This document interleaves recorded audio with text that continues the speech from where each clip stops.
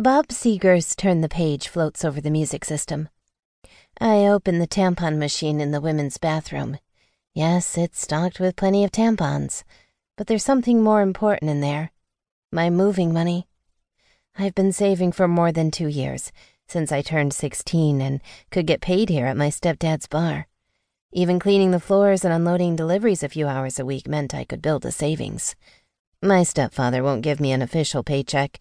He pays me under the table, minus what he says I owe for room and board at home.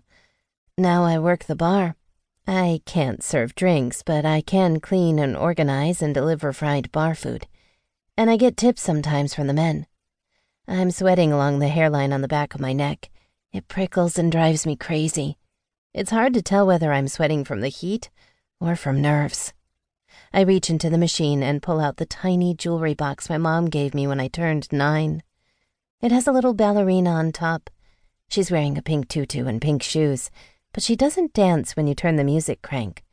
I broke that on purpose, so it wouldn't draw attention. It hurt me to break it, but I did it anyway. Home is a dangerous place to store my stash. My stepdad, Jeff, insists I'm never leaving his house. I stare at every car, every bike, every truck that comes through here, and wonder if they're headed west, toward the ocean. That's my dream, the one that almost died when Mom did.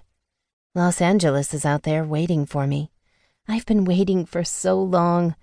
The only thing that matters now is to find a way to get there, to find my place there, to be the real Allie. Everything here is just practice until real life begins. Hearing Jeff's voice on the phone, I quickly stuff my $7 of tip money into the ballerina box. I close and lock the tampon machine. A deep saxophone line from the song on the music speakers makes my heart clench a little. The sound is so soulful, so luxurious, like it must feel to have a man drag his hand across your arm, to cup the back of your neck, to trace a line along your jaw before pulling you in for a slow kiss.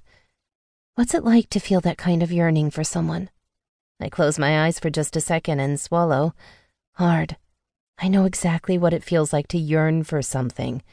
But someone? No. I'm yearning for someone to need me like that. I scramble out of the women's room and grab a rack of clean glasses from the steaming dishwasher.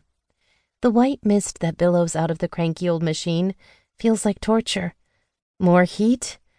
I don't need more. I need a break. It's hot today. The sweat drips down my back in long, lazy trails. I load the rack of glasses onto the scarred but clean bar and start drying them with a towel. The bar towels are a special weave, so lint doesn't cake the glasses. I don't want to get screamed at like I did the first shift I worked here.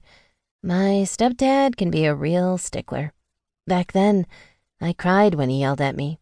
Nowadays, I just roll my eyes and do whatever he wants. My stash is growing bigger every day. I glance at the clock. 2 more hours and I can go home. Home.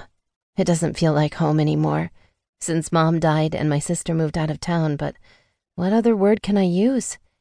When you don't have many options, you take what you can get. Home it is.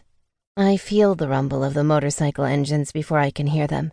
The glasses on the bar start to shake and I slip, dropping one. It falls on the polished wood bar with a thud. Thank God it doesn't shatter. And then I hear them. Tires scraping against gravel, engines without mufflers. The air changes. I'm filled with worry, like someone's injected it into me. I reach up to put my fingers against my throat. I don't know why. I haven't done that since I was a little kid, afraid of the dark.